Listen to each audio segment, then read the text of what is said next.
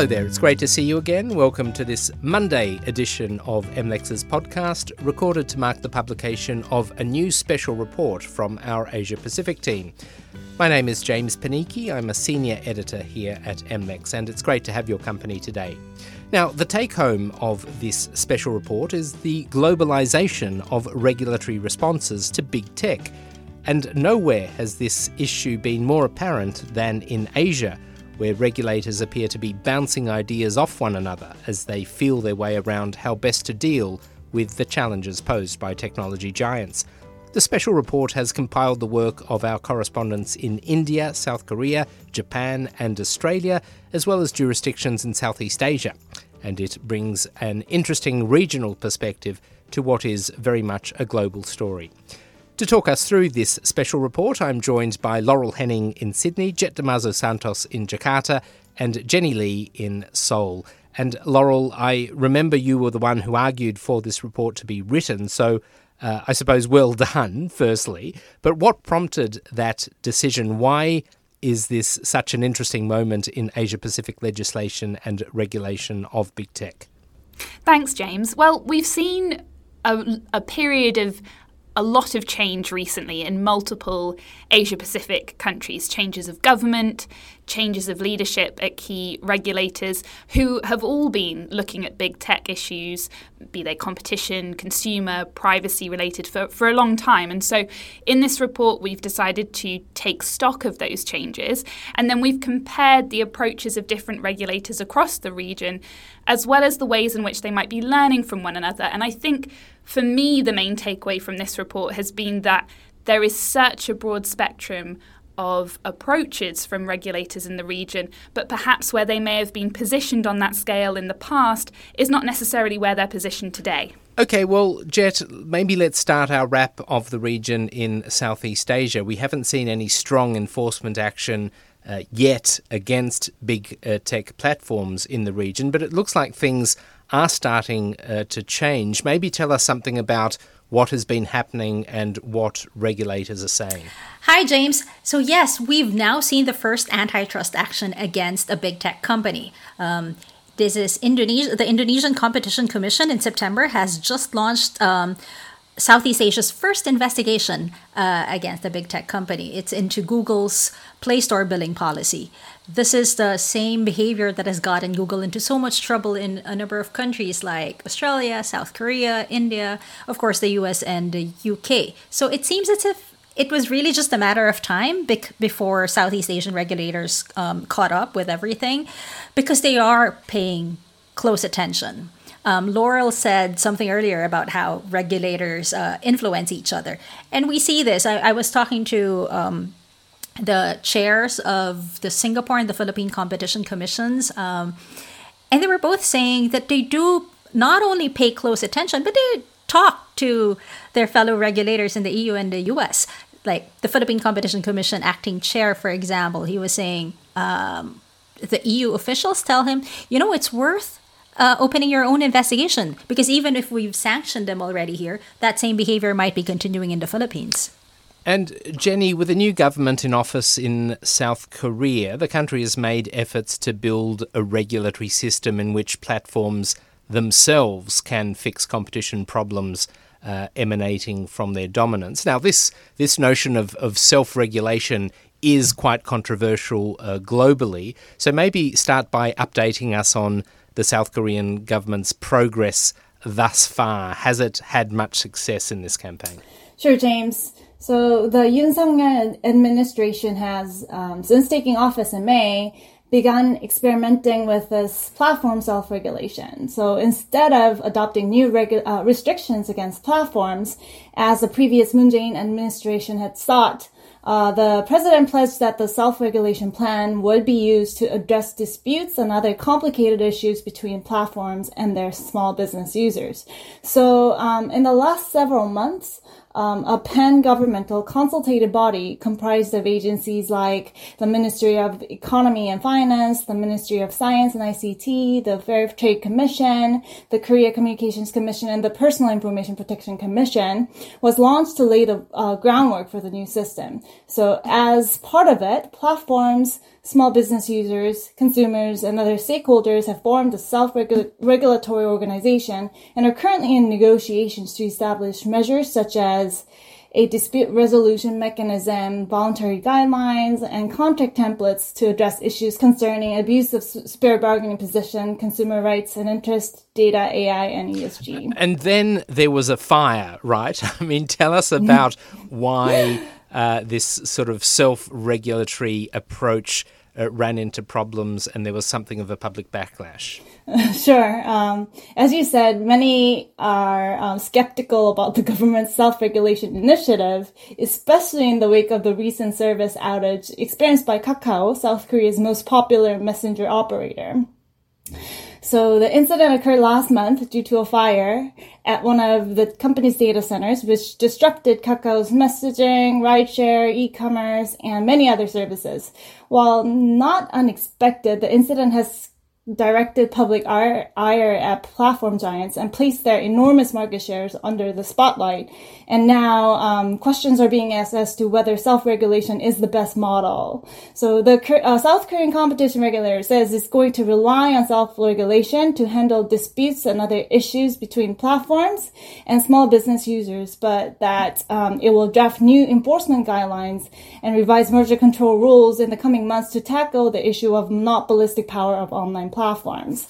But still, there are a lot of lawmakers calling for more to be done about platforms, such as the enactment of relevant bills which are currently stalled in Parliament. Platform operators, on their part, do not seem to be entirely committed to the self-regulation initiative either, with new enforcement guidelines being discussed by the competition regulator and a strong legislative drive from lawmakers. I find the self-regulation point really interesting, just to jump in on that point, James, that Jenny's making, just because I was reading back on our report this morning, and I think this point that the digital platforms make, which is sort of like, well, what's the point if we're self-regulating when we're going to face these guidelines anyway? And at the same time, it's an approach that sort of, yes, has given this impression from South Korea that there's a sort of more soft touch until now, perhaps, approach. And I put that to the head of the Australian competition regulator just today, wondering whether they had considered something like self-regulation. And instead, she's sort of talking about it as a combination of, it's self-regulation if we set these codes of conduct, which I'll get into in a bit. If we set these up, then companies can decide how they respond to them, but will always have these sort of minimum standards in place which give assurances to the public that at the very least companies have to do this. So in a funny way, even though I think Australia has not at all taken a self-regulation approach, there are definitely similarities here, I think, with South Korea, and we're seeing that across the report, which has been really interesting. Well, let's talk about that, Laurel. I mean, Australia's position in the global big tech discussion has changed and evolved from a few years ago. Why is that? And what were some of the main outcomes of the latest ACCC report published on November the 11th? Sure. So historically, we have to go sort of back 5 years or so. The first digital platforms inquiry in Australia was conducted between 2017 and 2019. In fact, Jet helped us with that coverage back in 2019 when that report came out. And that report was very much focused on the impact of then Facebook and Google on Australia's media and advertising industries. That report led to multiple consumer-based lawsuits. It led to Australia's infamous media bargaining code and a pretty fraught relationship, really, between the ACCC, Australia's competition regulator, and big tech. And it was also a time when Australia was really out in front globally on these issues. But now that regulatory landscape has changed globally. You've got new measures from the EU, the UK, as we've mentioned already, and also we've had a change of leadership as well in Australia, not only in government, but also at the head of the Australian Competition and Consumer Commission, with Gina Cass-Gottlieb taking office earlier this year. And she has a style in public that is very measured. She keeps her cards pretty close to her chest, and she's very much, and the regulator itself is sort of very much now about learning from overseas counterparts, particularly the EU and UK, which she mentioned in a recent interview with me, but also measures in Japan, for instance. So that's sort of the change in stance for the regulator. But the report itself, published on the 11th of November, marks a sort of halfway point in a now 5-year review that the ACCC is conducting, which is not just focused on Meta and Google. It's looking at Apple, it's looking at Amazon Australia, it's looking at the emergence of TikTok, or the rise of TikTok. It's not really emerging anymore. And the latest report looks at proposing mandatory codes of conduct for certain platforms and services to protect and promote competition, it says.